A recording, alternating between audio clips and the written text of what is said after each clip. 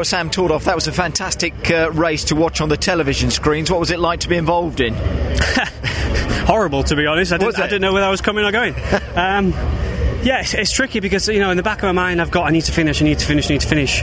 Always there, and I'm thinking, don't I stick my nose in, do I risk anything? And it's a horrible position to be because you can see all the chaos ensuing around you, and you're not really too sure. But, you know, sometimes you've got to get stuck in, because if you don't get stuck in, you'll end up getting mugged and finishing, 7th, 8th, 9th. So I got stuck in, and thankfully, managed to get past Jason, who defended well. You know, he didn't put a thing wrong. He was defended hard, but fairly.